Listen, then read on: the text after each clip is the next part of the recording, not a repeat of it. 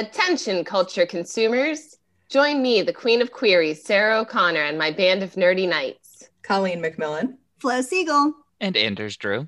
On Bohemian Geek Studies, where we take extremely dorky dives into our favorite fandoms, especially that Star Wars galaxy far, far away. Listen each week as we examine the stories that mean so much to us. Bohemian Geek Studies is available wherever you get your podcasts and is proudly part of the Forgotten Entertainment family. Hey Field Hang 10, watch out for a new wave of episodes for Forgotten Cinema Season 9, Forgotten Summer. Ugh, really, Butler? A theme season? Let me guess, we're gonna talk about films that were released in the coveted summer months that for some reason seem to be forgotten by audiences. You know it, bro. What we liked about them or maybe didn't, but we'll always recommend people check them out. Maybe they'll find their own Forgotten Summer gem. So check out Forgotten Summer wherever you get your podcast, part of the Forgotten Entertainment family. Hold on, gotta catch this wave. We're sitting at desk in a recording booth.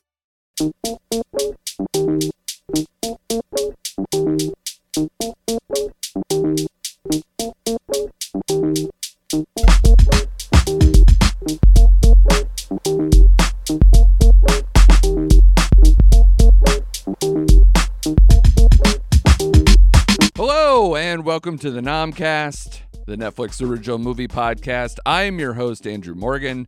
You can follow the show at NomcastPod on Twitter and Instagram, and you can visit us on the web at nomcastpod.com. All right, Netflix had their first ever Geek Week event last week, where they debuted a bunch of exclusive news updates and trailers on their sexiest fanboy and fangirl titles from the TV, anime, and gaming worlds, as well as, of course, our beloved film stuff. On this episode, we will get into mostly the film news and notes with a sprinkle of TV in there. We'll also get into a big entity from Netflix that was not really showcased at all during Geek Week and is struggling quite a bit at the moment. So we'll get into that. And then we will end with a couple of short movie reviews from some of the more geeky Netflix originals we've missed in the last couple months or two. And here with me, of course, to do all of that, my one-man geek squad, the host of Media Mosh and frequent flyer on the pod, Mr. Shane Beauregard. How are you, sir? I'm doing well, as always. It's always a pleasure being on your show, and I cannot wait to jump right into all this good stuff we have for us tonight. Yeah, real quick, because I mean, this is a common occurrence. Anytime I have most people on, it's like, no, you gave me the assignment, so I looked. But, like, did you know about Geek Week before it kind of, like, came through, or did you hear about it midstream, or was I the first person to be like, hey, this thing happened? You were the first person that told me that this thing has happened. Yeah, which is wild to me. I mean, because you cover Netflix a lot on your show, and, you know, they're putting out a lot of big news, a lot of trailers dropped, a lot of things that happened. They're talking to all the big names, like, you know, hey, let's sit down with Neil Gaiman. What? Like that's insane. It's a geek heaven. And yet a lot of people seem to like either find out after the fact or slowly, because they did it through their new Netflix Geeked or whatever Twitter account. And it wasn't, and they would push stuff through to the other ones, but not so much. It was kind of this exclusive event trying to get people onto this Twitter handle. Right. Whoever's in charge of their marketing needs to be fired, because I'm on Twitter, I'm on, like, you know, the internet, and I did not sniff this at all. Like, this was not publicized well enough for me to figure this out. Right. So when I saw your agenda for tonight, I'm like, oh my God, like, where'd you get all this stuff from? And you know, you had to fill me in. I think Netflix dropped the ball a little bit on this one. A little bit. I mean, especially because, like I said, not only do you cover a lot of Netflix on your own pod, but Jesus Christ, you were on here and we did the full-on preview for the Netflix action films, you know, months ago. And a lot of the films that dropped their either trailers or first looks or all these other stuff that goes along with it were these movies. So, like, you're interested, you're in the game, and yet, you know, you had to stumble upon it after the fact.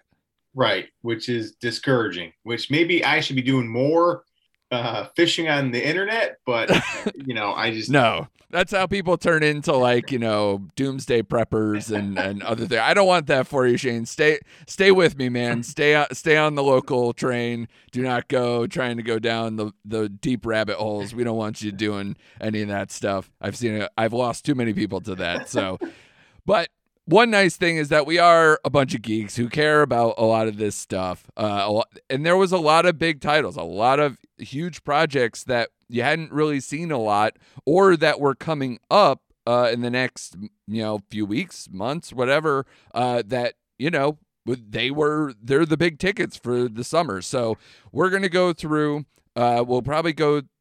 Trailers, there's a lot of exclusive first looks, and then there's some release date stuff that was discussed. So we'll start with the movie stuff, and then, like I said up top, we'll probably get into a little more, just highlights, maybe a little fun memory berries or whatever, like member berries, get into the nostalgia brain for some stuff, and then we'll get into some things that weren't there and why that's a problem coming up. So first up, Shane, 3 big trailers for the movie side came through, and especially one is very near and dear to your heart. So I won't be shocked if you end up picking this of the 3.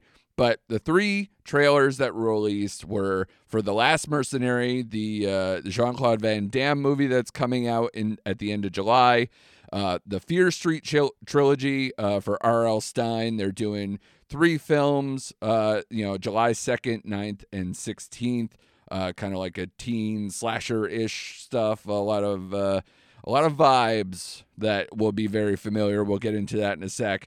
And then Blood Red Sky, which is an interesting film. They released a teaser of that where it's kind of like a German-English film about a plane being hijacked and a woman having a mysterious virus illness that ends up getting revealed in this little trailer of what's actually going on. That movie comes out July 23rd. So of those 3, Shane, which one are you picking as the one that made you the most amped, the most geeked out after seeing it? This is tougher than you think, because I know you're going to think I'm going to say The Last Mercenary. I was thinking it. Right, because of my love for JCVD. But I got to tell you, I'm still looking forward to that because that looks fun. It looks, he's not taking himself too seriously. It has a lot of good scenes in the trailer, like him dancing, which he still hasn't learned how to dance since Kickboxer. So... You know what that's about, Shane. That is full on Baron Zemo. Everybody wants to see every character dance in action stuff from now on. But I was more intrigued. I love the idea of the Fear Street trilogy because it takes place in 3 different timelines and they're getting released in 3 different weeks. Yeah. I'm really intrigued with that. But the one that really had me was Blood Red Sky. Of course he did. Because of the concept of that trailer. It's like, again, it has Dominique Purcell, who I really like. Yeah. Graham McTavish, who's really good. Mm-hmm. But the concept that these terrorists are taking over this plane and this woman has, like you said, quote unquote, this illness, which you find out at the end of the trailer what she is. I was like, that's an interesting concept.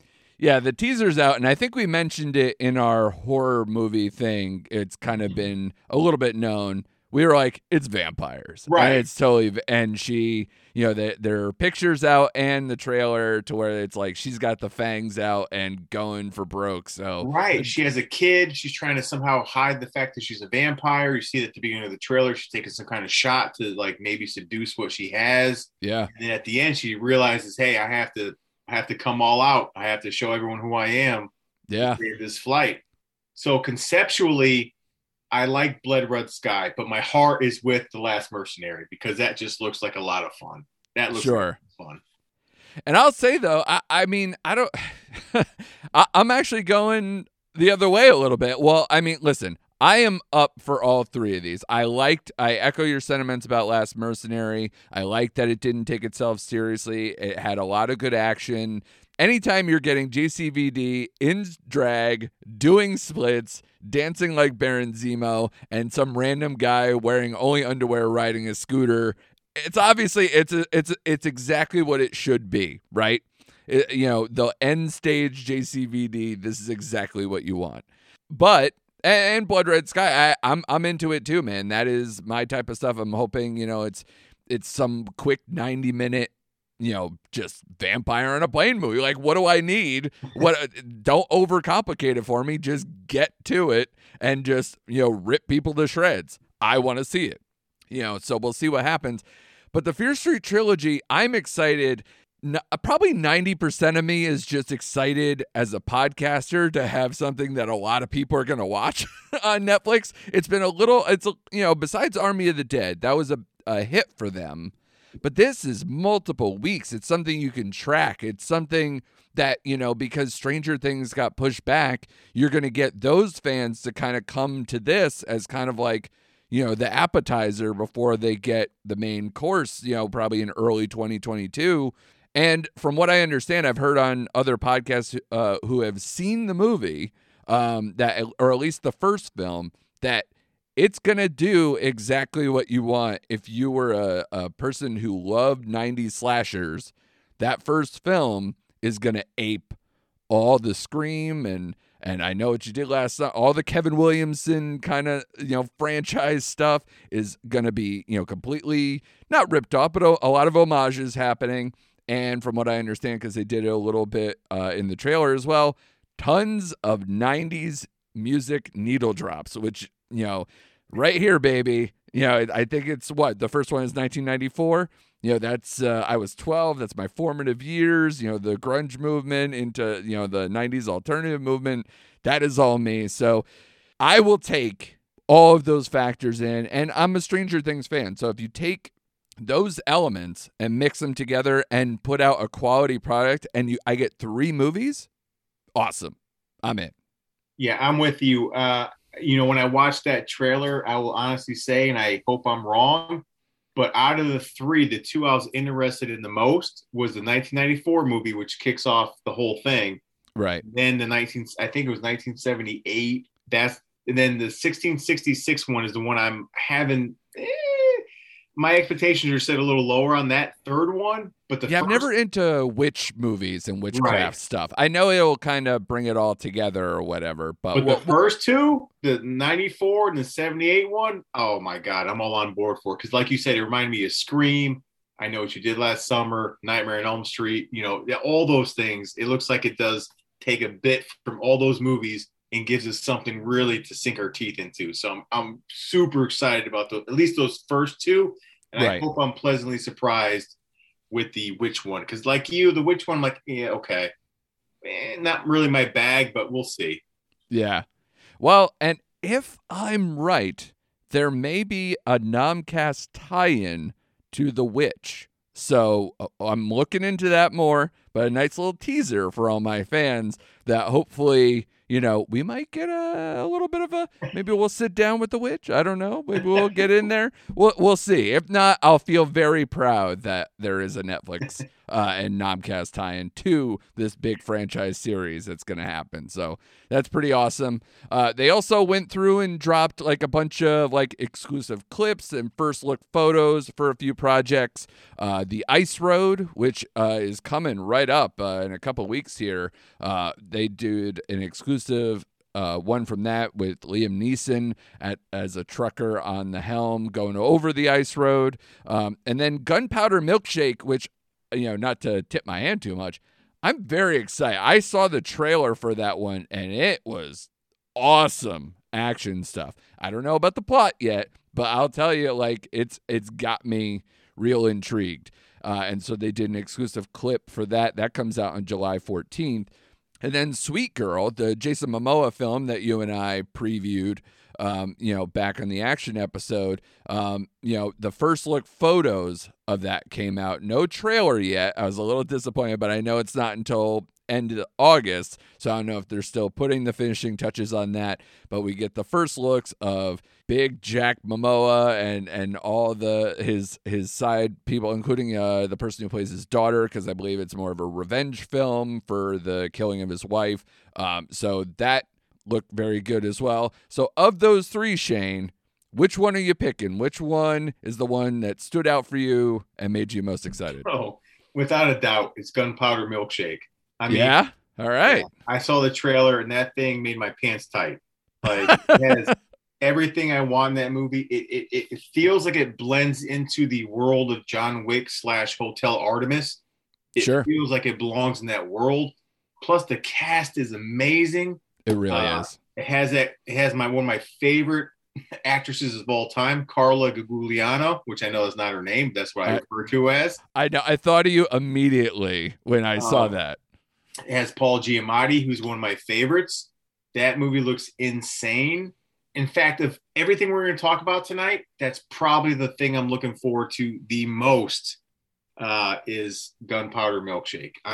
That is it for me. Then I would say Sweet Girl because it has my guy Jason Momoa and he can't do anything wrong.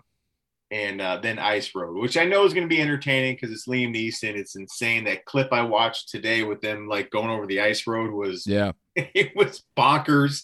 Yeah. But yeah, for me it's Gunpowder Milkshake. That's it for me.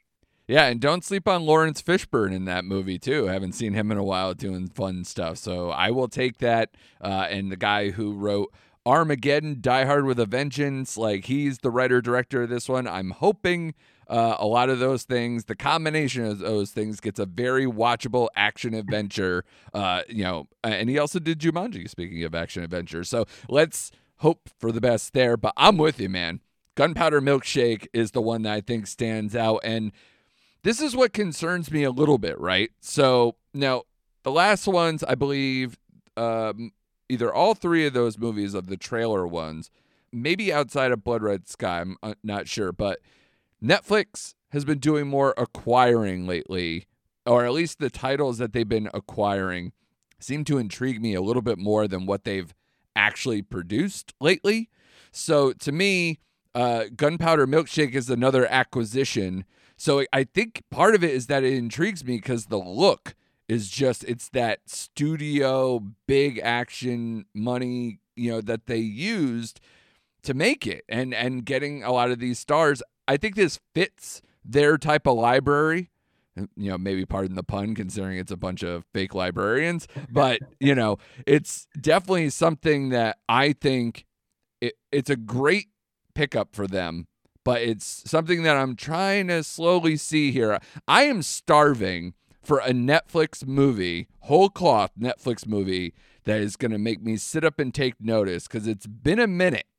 So I'm trying to get there. I don't know if you feel the same. You watch a lot of these as well. There's been only certain ones that maybe I've given like, I want that 4-star. I want that 4.5, 5-star. Like I want the higher echelon Netflix movie of 2021, and I feel that the stamp hasn't happened yet.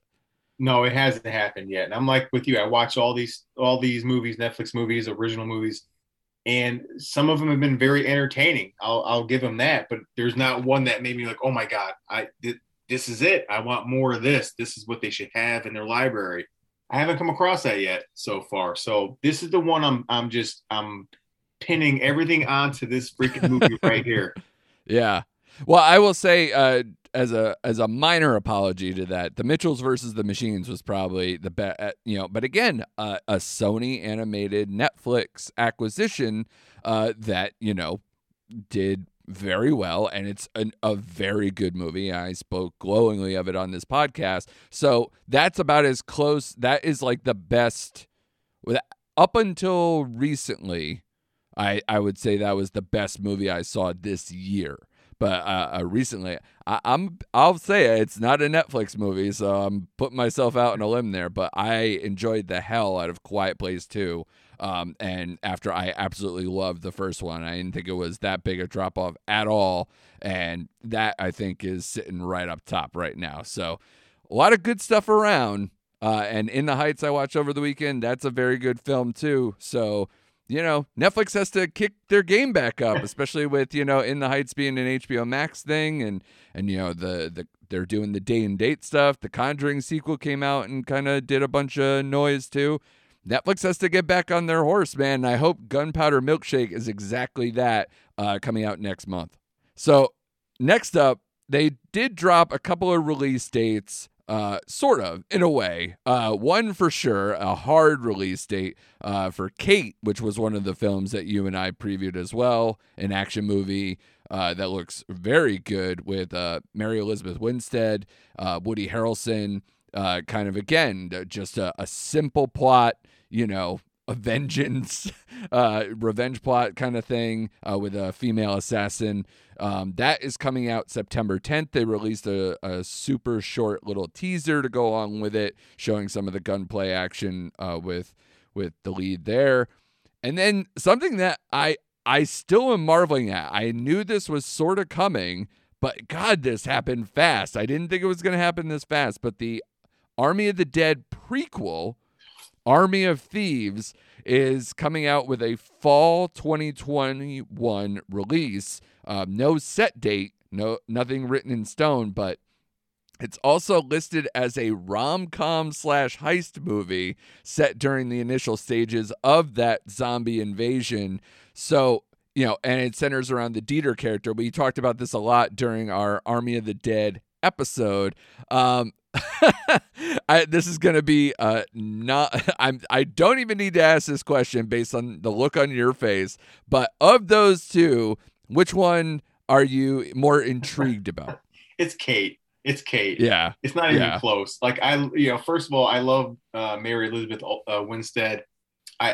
Everything she's in, I like her. I even liked her in the Birds of Prey movie. I thought she was underutilized. I thought she was the best part. Yeah, I thought she was very underutilized in that movie. And you throw Woody Harrelson into any movie, it's got me peaked.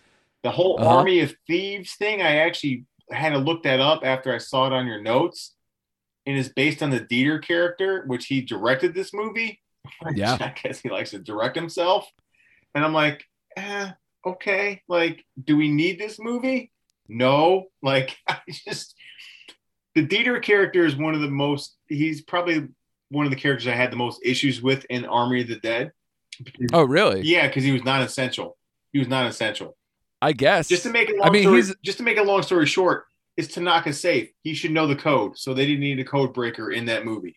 I guess that's fair. I mean, it is owned and operated by the bank, so for me, it could have been a little extra stuff. I like this character because he's there for comic relief, so I did enjoy that part. But do we need? To me, this, I don't know. It bothers me at my core that this thing is coming out, and like you said, it happened so fast.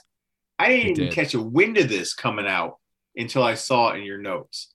But out of the two, it's Kate, and I just hope for the best with Army of Thieves. If it's a rom-com heist movie, I'll give it a go. Like, I'm going to watch it regardless. I love heist movies. Yeah, so me too. I'm in too. And that was part of the appeal for the whole Army of the Dead thing. Right, unless they don't use it as a MacGuffin.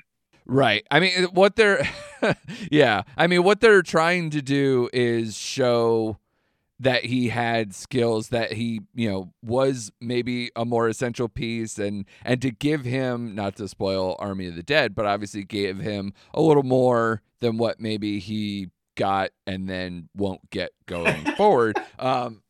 So, they're trying to utilize it because apparently this guy's a big time German actor, German star. So they're trying to squeeze that out. And this is obviously a very big attempt on Netflix's part to, I don't know if it'll count or whether Blood Red Sky also is part of that because it's German English. They're trying to, I know they have certain things where a lot of local governments won't let Netflix release movies to them or have them as a service if they don't have films from that country in there. So that might be a little bit of gamesmanship on top of the fact that they already have potentially the biggest actor in Germany going, and let him direct, which I guess he's done before, I think, as well. So I think they think they're in capable hands. And obviously, it's still part of the Snyderverse stuff. So they're hoping to get a little bit of a bump there too.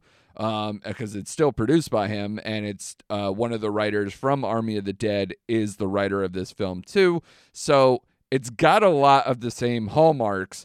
It's just, will people care? Because, the movie, a lot of people watched it, but I don't feel like it had a lasting buzz.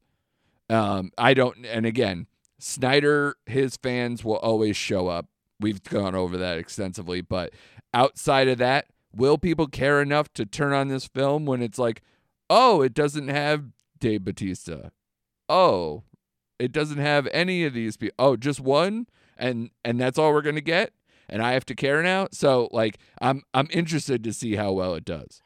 I think if they market it well and they do right by it, I think people will watch it because it, as we both know, when you look randomly during the day in the top 10 of Netflix, you get these foreign films. We've talked about it. We've done podcasts on it. You get these weird foreign films in the top 10 that we've never heard of. Like I just watched, not to launch into another thing, but Extreme was in the top 10. I watched that. That was like number 4 or 5 at the time. Right. I never heard or don't know anyone in that movie. Right. Yeah. I watched it and really enjoyed that movie. Right. So I'm thinking this, because of what you said with Zack Snyder and the tie into Army of the Dead, I think people are going to have an interest and say, okay, let's see what happens with this character, or like what happened, prior to the Army of the Dead marching into Las Vegas. Yeah, I think it'll be interesting because I guess it's, kind of once it starts to spread globally, that's when it's going to, because I believe it's all set in Germany.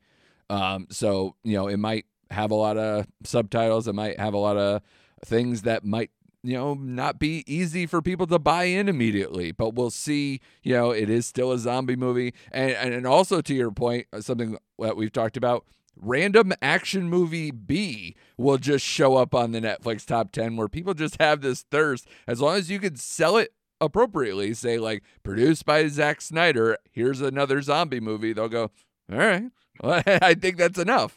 So I think it'll definitely get enough play and we'll see where it goes from there. But, the one thing about Geek Week, it didn't have a ton of movie stuff. So we are going to dip our toes into some of the non-movie stuff because, like I said, that was pretty much it. I wrote down everything that was considered Netflix movie, and that was it, guys. So we covered it all. But there are some non-movie stuff that, are definitely things that are near and dear to my heart. And Shane, you'll obviously go over what you want, especially one thing in particular. You're like, wait, we're going to do this and we're not going to talk about this. So we'll get there. But here's some non-movie highlights, stuff that I was personally invested in on some level throughout.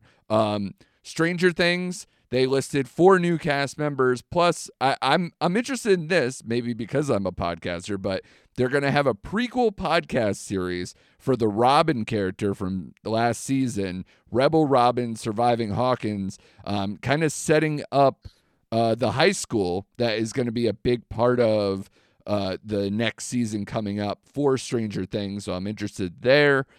Sandman, I'm a big Neil Gaiman fan. I have the entire Sandman series, a giant hardcover bound, Sandman series thing that I absolutely love. I had it when I was one of the early comic books I got from when comic book conventions were still in with sweaty dudes in gymnasiums. I had the old, Sandman comics from that time too. And they finally put out a behind the scenes look with Neil Gaiman himself.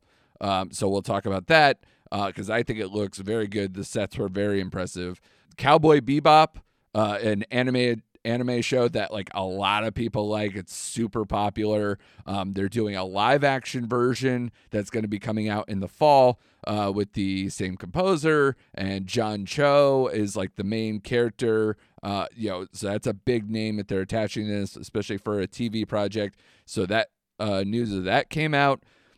Twilight of the Gods, speaking of Zack Snyder, I had no idea. I thought I knew every Snyder thing coming through for Netflix. Animated series produced by Zack Snyder called Twilight of the Gods, featuring Thor, Loki, Odin, and many other Norse gods, appearing with a bunch of very cool voice actors. As I said to Shane off air, I might have to watch it just because Peter Stormare is one of the voices, and he's always batshit crazy. I love that man to death. And then one of the ones that's clearly, anyone of my age level, mine and Shane's age level, Masters of the Universe Revelation from producer, showrunner Kevin Smith, is being released in 2 parts starting July 23rd. And they showed a lot of, clips and deep info, which you're always going to get from Kevin Smith. He's always everywhere, and he will give you every ounce of information to make you psyched to watch this, or at least I think so. We'll get to Shane in a minute. But of those 5, Shane, and maybe if you have a wild card, I don't know, what gives you the biggest geek boner of those projects right there? Oh, it's Masters of the Universe. Yeah. There's no question. I'm an unapologetic Kevin Smith fan. Like, I love Kevin Smith, from Same. Clerks to even though Walrus, no matter what he's doing, I always like what he's doing. He's always open to the fans. He's always very transparent. Some people are tired of him because he's all over the place, but you know what? I don't give a crap. Like, I love Kevin Smith. I love his dialogue. I love the way he writes movies. I love his character. So when I saw the trailer for this, it gave me that very 80s feel, slightly updated, but it did feel like the 80s cartoon. Yes. I love the music it was set to. It was cheesy, over the top. Dude, it's Bonnie Tyler. It's an 80s song. Like, Holding Out for a Hero. Right. Man. It's classic 80s cheese. I love that. So I love the animation, and I think Kevin Smith will keep it light, with his dialogue, which they didn't give a whole, I don't think they gave any dialogue during that trailer. So besides the whole they had to do the I am the power. Right. Or I have the power, excuse me, Jesus Christ. Right. So other than that, I'm like, okay, so I wonder what the tone is going to be for that show when characters actually start talking to each other. But I'm like, you know what? Yeah. Kevin Smith knows that property. He knows that material. I think he's going to treat it right and treat it with respect. So I'm all on board with Masters of the Universe. I cannot tell you. Other than that, I'll admit, I've never read Sandman before. I always wanted to. That's cool. Never did. But I watched that clip this afternoon. I love the cast of that show. Boyd Holbrook, Patton Oswalt, Gwendolyn Christie from Game of Thrones. Yeah. Charles Dance from Game of Thrones. Love the cast. I love the set design. I love the ideas that they have. I love the concept of that show. So that would probably be number 2. And I'm a huge Stranger Things fan. But I'll be honest with you, I read the cast description of who they're adding. And it was such a generic, boy, such a basketball star, has a big heart, gets in trouble. I'm like, yeah, that's not telling me anything. No, I think they don't need to anymore. Right, and that's the thing. I was surprised they did anything at all. And that's why I guess I'm interested in that podcast series, because it might give you some insights, because they want you to get into the podcasting realm. It's kind of like the first, bait on the hook. It's we're trying to get us to see if more people will do that. Right. Especially the age level that the Stranger Things franchise gets, people who are into it are into that, podcasting age level. Right. And I'm a huge fan of Stranger Things. That's probably top 3 Netflix shows of all time. So of course I'm hooked. They don't have to tell me anything about that show. They don't need to show me any clips. They don't need to show me anything. Yeah. The Zack Snyder Twilight of the Gods, okay, whatever. I love Netflix animated shows. I think Castlevania by far is their best animated series on Netflix. But they just came out with the Blood of Zeus or Blood Zeus a couple months ago. Yeah. And to me, this is not riding the coattails, but it's very similar to that show. So I'm like, how is he going to differentiate that between Blood of Zeus? And he's like, well, it's my own take on the Norse mythology. I'm like, well, I saw your own take on the DCEU and I'm not impressed. So right. You got try to sell me a little bit more. But like he said, with animated shows, you can do a whole lot more in the world of animation than you can in the movie world. So I'm willing to give him a pass on that, and I'll still watch it because I do watch all those shows. But out of everything we've talked about, that's probably the one I'm least looking forward to. Yeah. What I'll say, Twilight of the Gods specifically is a test balloon, because as we were kind of saying with some of the other things, Zack Snyder and the Army of the Dead universe has another thing with their anime prequel with voices from Batista and other people that they're doing via Netflix as well. So, I mean, if they're trying to stay in the anime game with Zack Snyder and trying to do it with the franchise route with the Army of the Dead prequel stuff, then obviously this one, if they could pair them or put them around the same time and really kind of do this massive Snyderverse launch, that would be insane. So, like, they're really cranking them out. I mean, I don't know how long they've had Snyder on the hook here. It's interesting because he just kind of exited the DCEU in a way. So I don't know how all this came together, but man, does he have a lot of work coming his way with Netflix. It seems like he's been in talks with them longer than we think he has. Yeah, this is like NBA free agency where it's like you knew where you were signing 3 years ago, and then, oh, wait, what? It's signing day? Oh, yeah, by the way, I'm signing with this team. Yeah, the NFL tampering period. That's what it is. Yeah, exactly. It's the same deal. You know how it goes. But yeah, I'm with you, man. Like Masters of the Universe. If people didn't know already, I am a big Kevin Smith fan. I worked for the man on a project. It was only a weekend, man, but it was awesome, and he was super nice, and it was a lot of fun, man. And I am indebted to him for like one of my early stuff that I still brag about to this day. So it was very cool, and I follow him because of it, man. He deserves it. He's that kind of like geek icon now that he's an avatar, basically. He's everywhere. He's he's at film festivals. He works for IMDb. Like, he's everywhere. He's that guy. And Masters of the Universe, I always felt could use an update.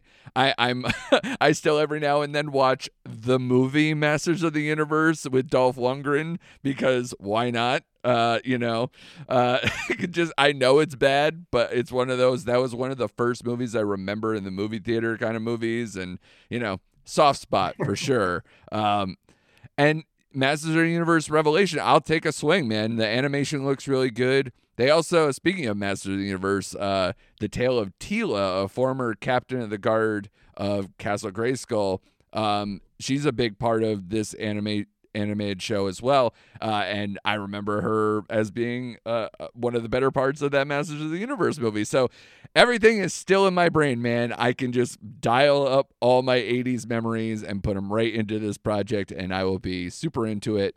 Like I said, very into Sandman. The big thing with Sandman to me, I love the casting, as you said. The sets look great. But as Gaiman put it himself, it's a show that's made for people who love Sandman by people who love Sandman. So anytime you get that kind of energy behind a project, I'm in. It's kind of like, the George R.R. Martin projects going forward at HBO. It's like, yeah, people who absolutely loved Game of Thrones who would end up now making future Game of Thrones shows are going to be all in, or Lord of the Rings at Amazon Prime, or any of these other things. Taking big swings with literary legends, see where it goes. And same thing as you said, Stranger Things is one of my favorite shows on there. I want to see how they're going to come back with it. I'm interested in all the stuff they had. Like you said, I was lukewarm on the casting news. It's not stars you're going to be into. It's not a ton of information that's going to give you more leading up into the show, because we don't even know when it's coming out officially. So, they're not going to give you too much. They're just going to give you just enough to remember that Stranger Things will eventually come out. Cowboy Bebop, I was in and out of that show when I was younger. I think, I just missed that timeline somehow. I watched it a little bit when it was on Cartoon Network or whatever, and I enjoyed it, what I did see, but I'm not the uber fan that a lot of people are. So I'm intrigued by this because it's a new way to kind of get back into that universe. So I'll do that. And yeah, anything Snyderverse, I already kind of said, we'll get into it. So, but one thing I did want to do before we get to our movie reviews at the end here, one thing that was noticeably absent from Geek Week, or at least wasn't felt by me anyway. I looked at a lot of the stuff and I didn't see it. Could have been on some of the live shows, but one big property that Netflix owns the rights to and has many things in development, 10 projects actually right now of different levels of development, including 5 movies. So that's why we're going to talk about it a little bit here. MillarWorld. Not a single peep from MillarWorld, and especially after, Jupiter's Legacy came out that first week of May and has already been canceled after that one season, and it ended on a cliffhanger of all things. They said that characters might come back in future projects, but man, to spend a reported $200 million for that season and to, immediately kind of get rid of it. They had plans for 5 to 6 seasons on this, Shane, and they got a lot more stuff to come. And we can get into what the next project is in a minute. But what was your immediate reaction when the news of Jupiter's Legacy not being renewed, and then obviously no news for any kind of stuff for Geek Week? I was absolutely shocked when it got canceled, only because of how fast it got canceled. Because I binged the first season over the course of 2 days when it came out. Right. And it was uneven. That was my first impression on it. It takes place in 2 different, time periods, the origin story back in the 1930s, and you get like present day stuff. Right. I thought the present day stuff was not my favorite of the show. I like the origin tale more than I like the new stuff. But I was just blown away. And then I kept reading where it cost Netflix a reported $10 million per episode when it first aired, and then it ballooned to $15 million, and then by the end of it was like $19 million per episode. And I kept thinking to myself, the only thought I had was like, what are you spending $19 million on? Like, what are you doing? It's a slightly better produced CW show.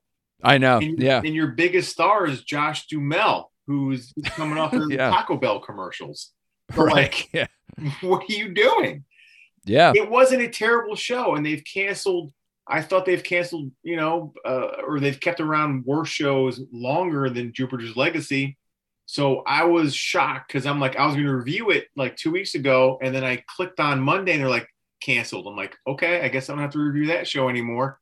Right. Yeah. And like you said, the properties they bought from Millar, like, I'm like, what are you doing? And then they announced they're coming out with another project. I'm like, why not take the time to get the second season right and then spin off and do something else rather than just scrapping this whole thing?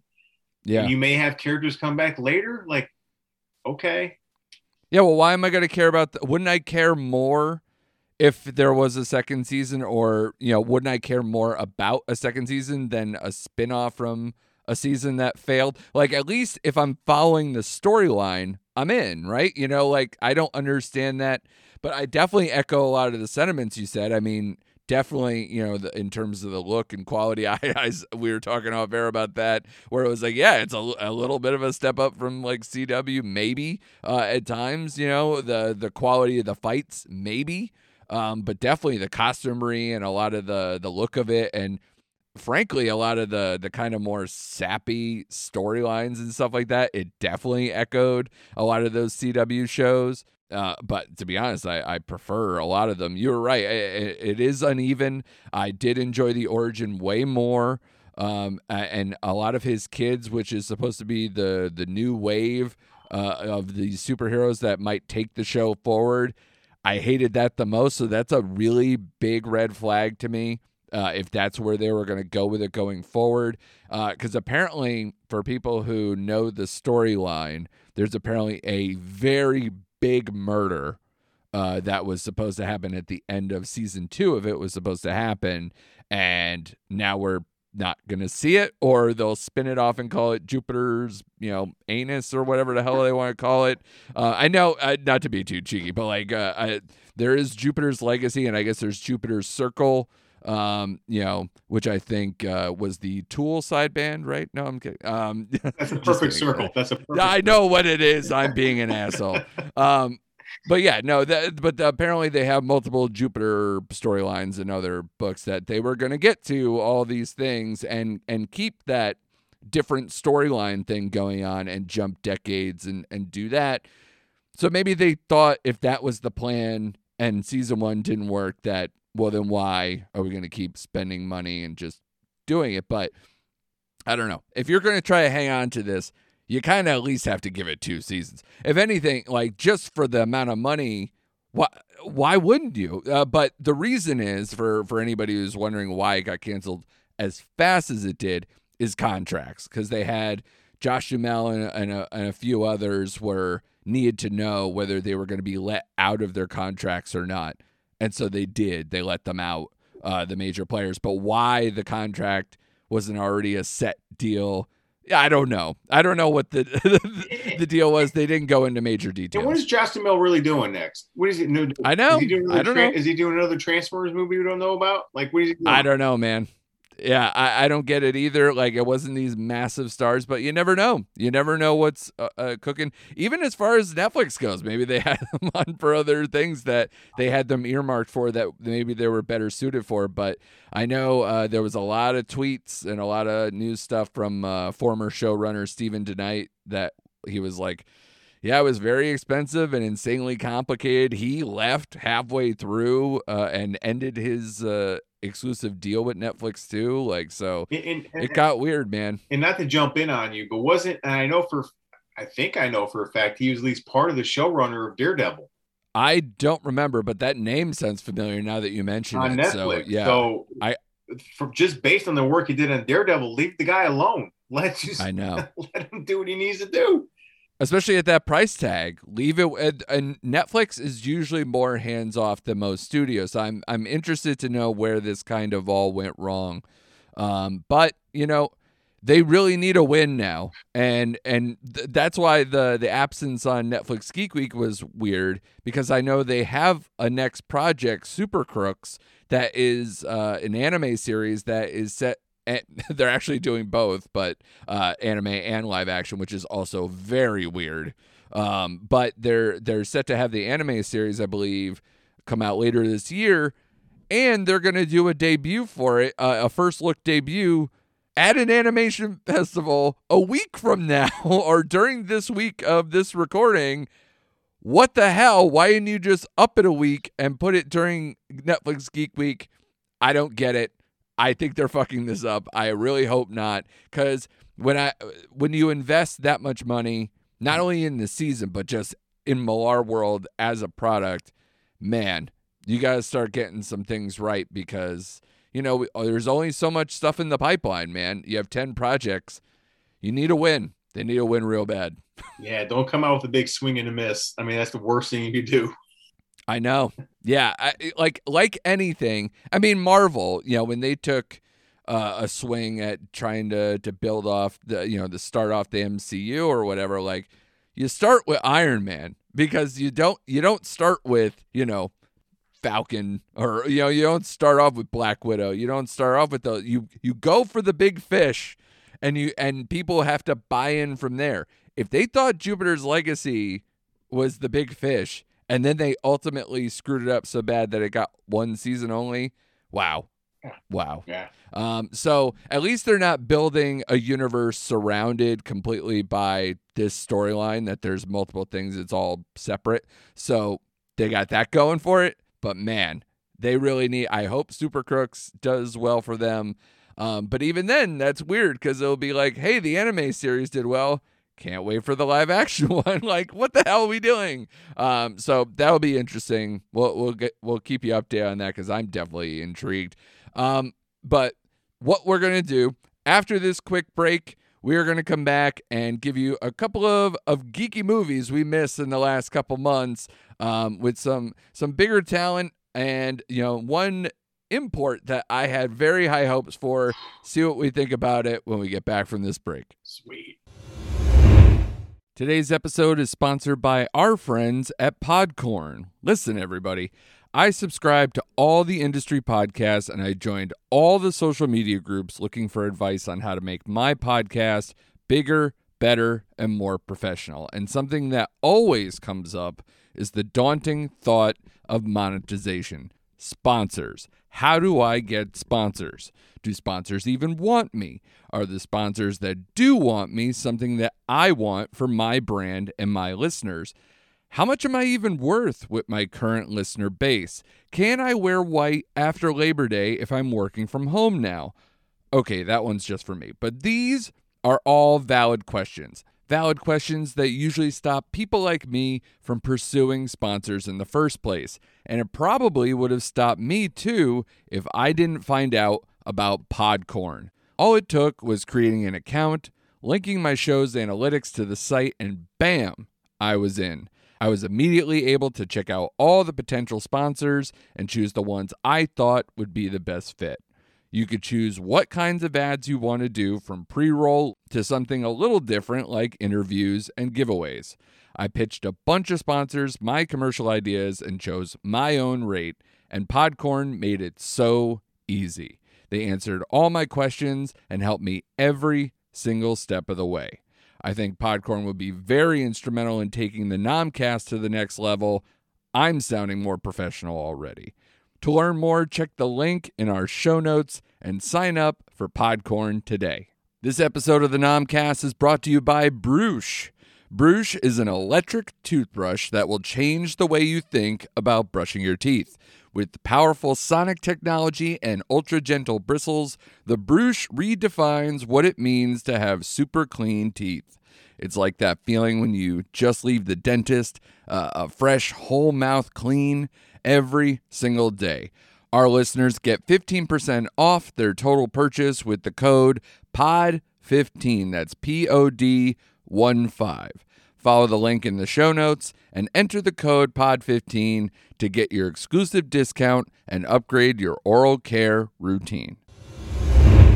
All right, a couple of Geek Week inspired more geeky films that we're going to cover that we missed out on the last couple months. I've been feeling weird, Shane. My last few episodes I haven't reviewed. It's been either like previews and interviews and stuff. I'm like, all right, let's get back. Let's get back to the heart of the matter here and get a few reviews in, because I've been watching stuff but not getting everything out to you guys. So we're going to cover a couple of films.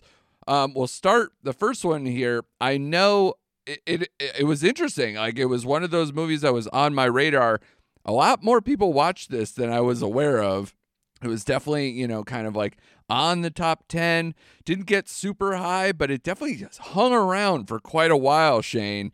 Oxygen, a movie with Melanie Laurent, who a lot of people will recognize from either Michael Pay's Six Underground, which was on Netflix, or Inglourious Bastards, of course, where she gets kind of this big scene, if not big role, in that Quentin Tarantino movie from years ago. It's directed by Alexandre Aja, who is a director that I would think actually you might be a fan of. I will get there in a second, but, Crawl, Horns, The Hills Have Eyes remake, High Tension or Hot Tension or whatever what it was called, the Piranha remake. A lot of genre fare from this director, and it's a movie that has pretty decent scores out there. An 88% tomato meter, 74% audience score from them, 6.5 on IMDb, 3.1 on Letterboxd, 67 Metascore. So it did pretty well. Shane, what did you think going in? Did you hear about this movie before you had this? Did you cover it on your podcast? Let's put that out there too. Since I did take a brief break from my podcast, it was one of the movies I watched and I was going to eventually cover until you reached out to me. You're like, this is what we're talking about. So we got the scoop. Right. So I needed to do it, but I didn't know about it till I saw it on the top 10. It was in there, and I recognized the actress, Melanie Laurent, who is always going to be Shoshana for me from Inglourious Bastards, and directed by one of my favorite directors going on right now.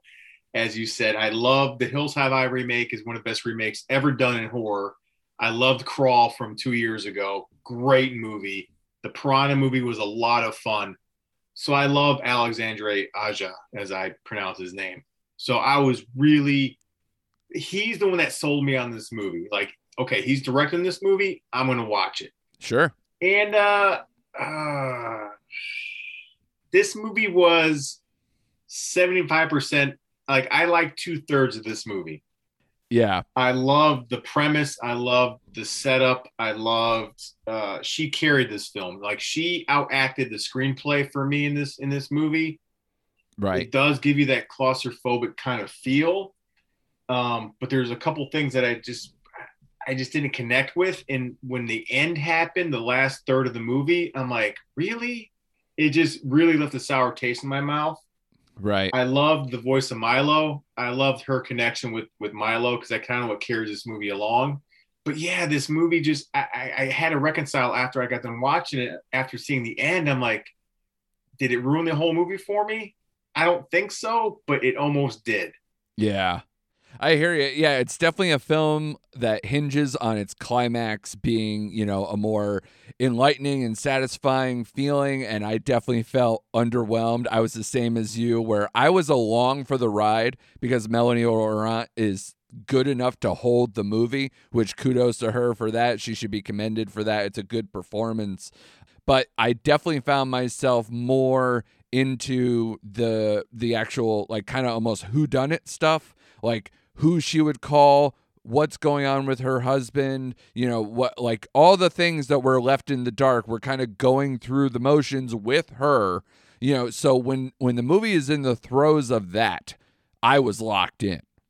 But to know where the payoff was going and then what the actual payoff was, I would say that is definitely, harder to take and doesn't feel as satisfying. So I did kind of sneak a peek. You and I are both friends with each other on Letterboxd. We nailed it, same in terms of our score. I felt kind of bad. I thought maybe I should give it a little bit higher, but I think the more I thought about the film, I was like, no, I think I nailed it in terms of that, especially because I wasn't even as high on the voice of Milo as you. I thought the interactions were decent, but it sounded so normal, like just a regular voiceover session that wasn't digitized or made to sound any kind of computerized or anything. I thought the phone calls sounded more different than the Milo voice was. So I was like, maybe they could have done a little production on that to make it a little bit better. Right. So, but what did you feel about the hallucinations that she was having? Those, not spoiling, but when she had those hallucinations once in a while, I just felt that was unnecessary. I'm like,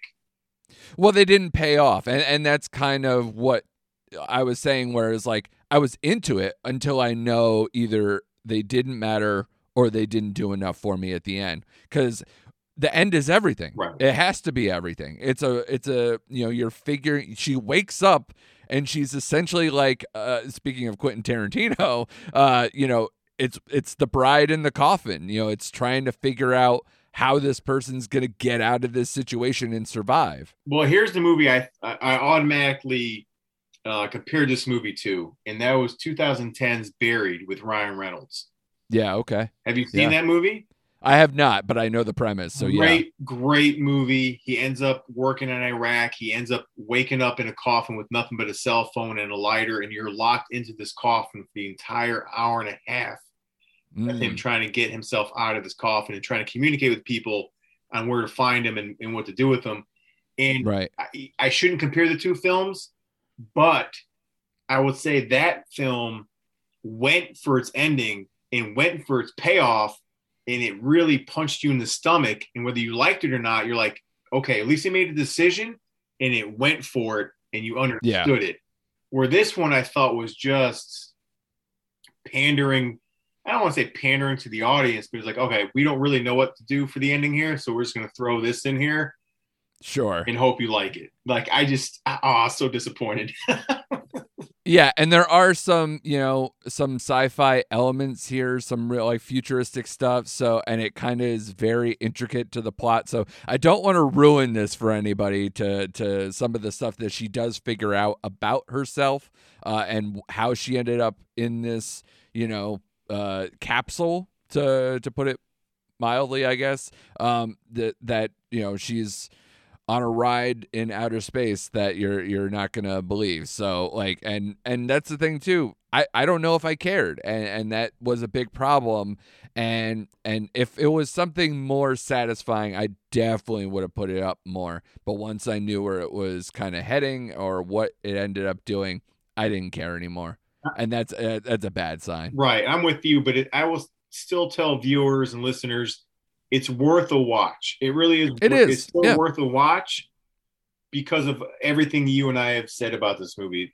So go put it in. Don't be put off by what we're telling you about the last third act, because you may like it, Yeah. But to get from point A to B, it's definitely worth the hour and a half that it was. Yeah, I think the scores that it has are pretty representative. I may be around most of them or slightly below, depending on my mood, I guess. I'm definitely not, I wouldn't say certified fresh or any of the other lovely taglines we have out there. But, it's a mid-range movie that had a potential to be better that I was slightly disappointed in. So that's where you get a lot of these, 6.5 out of 10s or 3.1s out of 5s or, 67s out of 100. It's like, or 74 out of 100. So like that, I think it's pretty representative. Right. And I will say, just to wrap it up, if you're a fan of Alexandre Aja, this is a different movie from him. This isn't your typical Crawl or Hills Have Eyes or Halt Tension. It's not any of that. It's kind of outside of his scope in some ways. So don't go in as expecting a typical movie of his, because it's a little different. Yeah, because even the trailer tries to paint it more in his, his wheelhouse, a little bit more intense than what this movie portrays. But it does get intense at times, and there are a lot of emotional outbursts and things like that because it is a tough situation. So definitely worth taking the ride. You could do much worse, but I would say ultimately, if you have other options, I'd say maybe seek them out. So like I said, probably in that, I think I gave it 2.5 stars on Letterboxd. So it's a middling type of movie for me. The sad part here is that the second movie, I was all about this, Shane. You know me with a lot of the Asian fare that Netflix has picked up over the last couple of years. Time to Hunt was one of my favorites from last year. I think they've done a great job dipping into specifically like Southeast Asia markets and getting these gems to come out. And when I found out that this movie was originally executive produced by the Russo brothers because they were blown away by the script, I was like, how can I not want to turn this on? It's a Chinese film. How would you characterize this as a thriller? What do you think? Because I could say why I'm asking as part of my critique next, but how would you pitch this to somebody if you were to say what type of movie? If you're talking genre, supernatural thriller, I would say supernatural fantasy movie. Okay, yeah, that's about right. Because between the premise and the trailer that I saw, I thought this could have been my fun Netflix Asian import of the year. This time last year was Time to Hunt. I really wanted this to be kind of an interesting plot line because a lot of it has to do with kind of like we said, kind of dips into a supernatural tone. A guy is, fighting a demon in his dreams and then realizes how he can bring stuff back from his dreams and become rich off of it. And you're like, all right, that's pretty cool, man. It's a unique twist. I've never heard something like that specifically. And I didn't know how they were going to, pitch this to make it. How is he going to get caught out? What's the tension going to be? Where's this going to go? And my God, this movie was a tone, script, and character development nightmare, which is, of course, ironic as the film's main character is a struggling screenwriter. Shane, where did you land on Super Me, which I should have led with that? Super Me was the title of this 2021 film that I had such high hopes for and was so let down. I never heard of this movie until you pitched it that we're going to review this thing. So I looked it up. It took me a while to find on Netflix, by the way. You actually have to type in the entire movie title for it to come up on Netflix. Yeah, there's a lot of super everything. Let's be fair. Right. That's not a good thing. Oh my God. This movie was all over the place. Just based on my notes, one, this movie lost me, which is not hard to do. I will preface that by saying it's not hard to lose me in a movie. But the last third of the act was just a absolute mess. Yep. It tried to be Inception-ish almost. Yeah, I guess. Sure. I didn't care about any of the characters.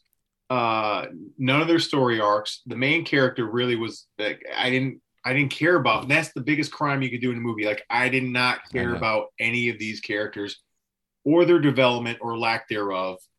The love story was paper thin at best. Yeah. You know, they didn't really explore why he was being hunted down by these demons in his nightmares. And it showed him going to these classes and trying to learn about ego and id and all this stuff, but it never tied it together as the movie went along. Yeah, so I just had all kinds of issues in the graphics.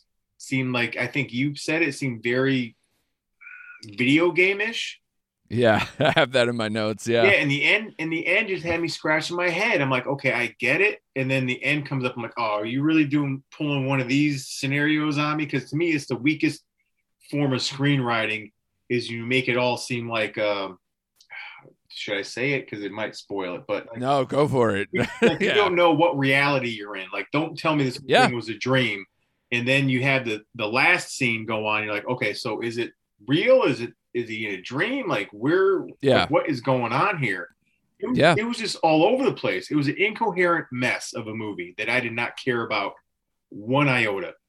And any person, I'm sure, who is a proponent of this film, which I didn't find many, but there are some, were like, you know, well, the character's an incoherent mess. So, of course, the movie that is through his eyes is also going to be an incoherent mess. Then why do I care? I thought the first 25 minutes until you really start to see him, you know, literally fighting demons more, or actually getting the payoff of him bringing stuff back from his dreams. Until that happens, he's insufferable. And like, I couldn't take it. And his life was not worth documenting. They need to get to that way faster. They need to set this up way more. I thought even just the screenwriter aspect, I didn't know what to expect from him. Is he good at this? Is he not good at this? Is he only being hampered because he can't sleep, or because he also sucks? Like, what? I didn't feel I knew him enough before all this happened. And if I'm not going to know him enough, then I got to get to the other stuff faster to entertain me. And they didn't do either. No, and they never allude to whether he was a good screenwriter or not. 'Cause if there's a scene where we think he is, but then we find out he's still in another dream. So, like... Right. Yeah. And that's the thing, too. So if you're supposed to buy into him, you need to know which him is him. You need to know how can I tell the difference between what's going on in his dreams versus this? And the only commonalities were like, okay, well, if there's no demon, I assume this is reality. And then they kind of play with that multiple times, and you're like, well, then why? Why do I care? And it's not even like some movies where you're like, okay, we know that this character's really into, say, martial art films, or really into rom-coms, or really into something to where if the dreams seem like it's something that is like his interest but seems too far-fetched, at least maybe there's like tones or themes that you could be like, okay, this is at least either a fun delusional side, or it means something because it's coming from him. We don't know him. So, like, it doesn't matter. I was so disinterested and so disappointed. And, the scores, like I said, out as opposed to, say, Oxygen, 2.6 on Letterboxd, 5.8 on IMDb, a 36% audience score on Rotten Tomatoes. Not many people are voting, but whoever is not happy. So, definitely not what I expected. I don't know what the Russo brothers saw, why they were in there, but they did pull out. So maybe they did have some issues at some point, but man. I'd like to make a side note on the Russo brothers. Like, I know everyone's on their junk for the Avengers and the whole Marvel universe, but they produced Cherry on yes, they did. On Apple Plus. And I reviewed that probably a month ago. That was a terrible mess of a movie. Yeah, and then, some people are saying it's a sleeper, but 21 Bridges didn't do well either, and that was their big thing. I think their first project after leaving the MCU or what have you. And then, obviously Extraction, they're going to get some love, but even then it was good, but it's not like some kind of like, woo, the Russo brothers showed their pedigree. It's like, well, I was more impressed by the stunts, which is the director and the guy who you've used for stunts more than the actual plot. So I don't know, man. I don't know what their deal is like. So it is starting to get watered down now to where I'm like, am I excited to see the Russo brothers are that they're attached to something as much as I was, say, a year ago, 2 years ago? Well, here's the telltale for me, and you're gonna have to correct me, but the project they have coming out on Netflix with Chris Evans, Ryan Gosling, the Gray Man, that is gonna be the end all be all for me with the Russo brothers from here on out. It has to. And to their credit, they aren't directing a lot of these. If anything, Extraction was written by one of the Russo brothers, because it was based off of one of his, I think a graphic novel he made or something. So they're showing themselves, but they're not fully invested like whole cloth. Maybe the Gray Man seems like more that is the story here. And at least maybe they're bringing in their other MCU partners to partner up with the Gray Man. And maybe if they get a bigger budget out of Extraction 2, that can open up some things too, but we'll see. But yeah, I think I'm starting to get a little deflated when it comes to that. And I think, yeah, it really hinges on the Gray Man. And it's got an impressive cast, and it's coming up 2022, I believe. So good luck. Good luck. And again, just to be clear, they did back out of this one that ended up being a stinker. But you're right. Maybe I should at least give myself a little pause when they're involved, or at least maybe not be as excited in a project that they're attached to. And yeah, Super Me made me super bummed, Shane. But I appreciate you coming through, though, man. That was a lot of stuff that we did, a lot of good stuff for the folks out there, a packed episode full of all the geekiest stuff we can find, and we're giddy with most of it, man. So, a lot to look forward to. I wish the two things we just did in the present tense was a little more exciting. Like I said, man, I need the big win. Mitchell's versus the Machines was very good, but I also was like, that was a gift from Sony.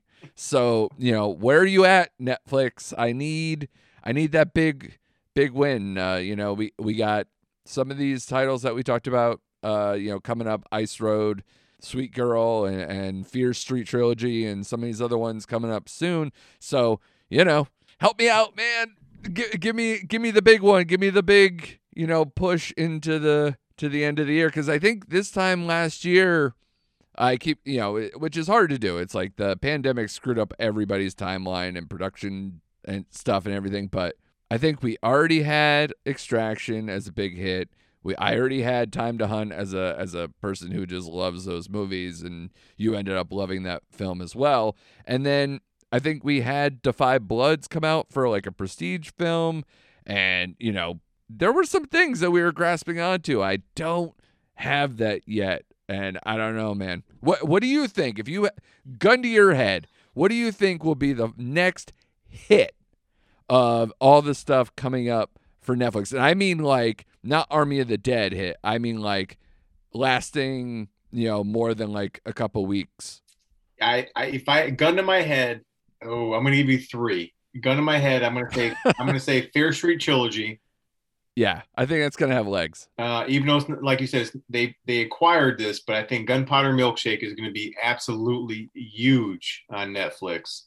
But I think Sandman, whenever they release Sandman, I think that's what they're pushing their chips in for.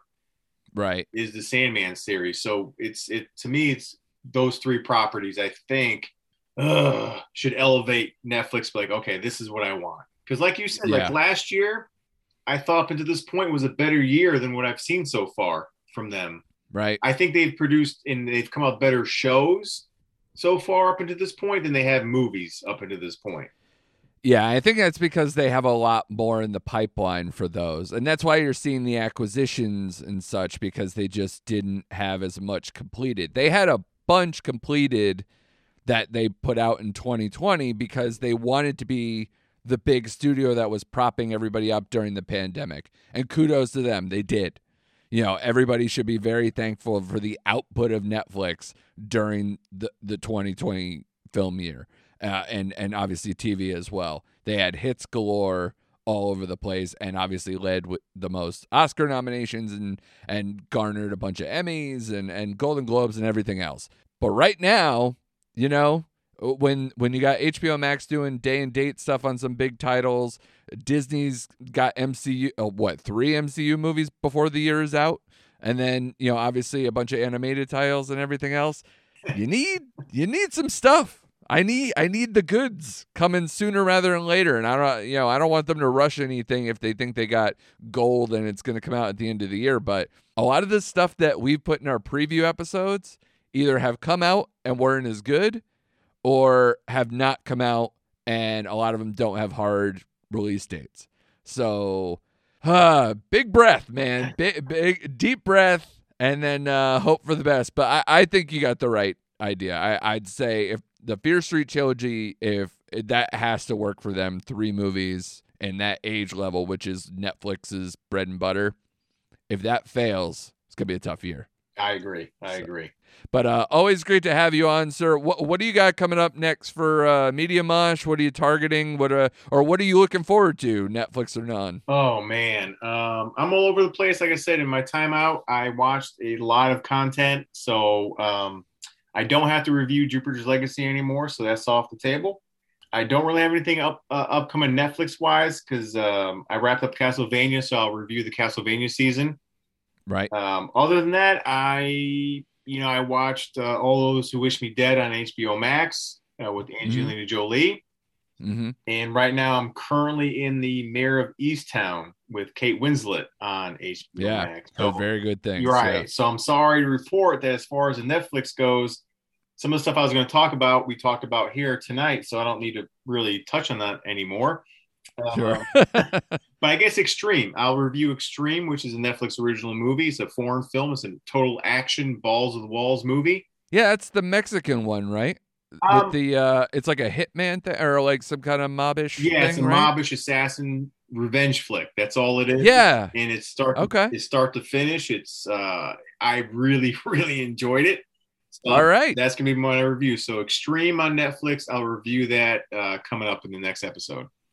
Awesome, man. I look forward to that because that was on my radar. But man, like all the stuff that I've been intrigued by is like a lot of foreign titles, and I'm like, how many foreign titles can I get somebody to come on and review with me, or how much time do I have? Because Netflix, for how much that I keep saying like, I haven't found the big hit. They're still productive. They're still putting out the movies at a large clip.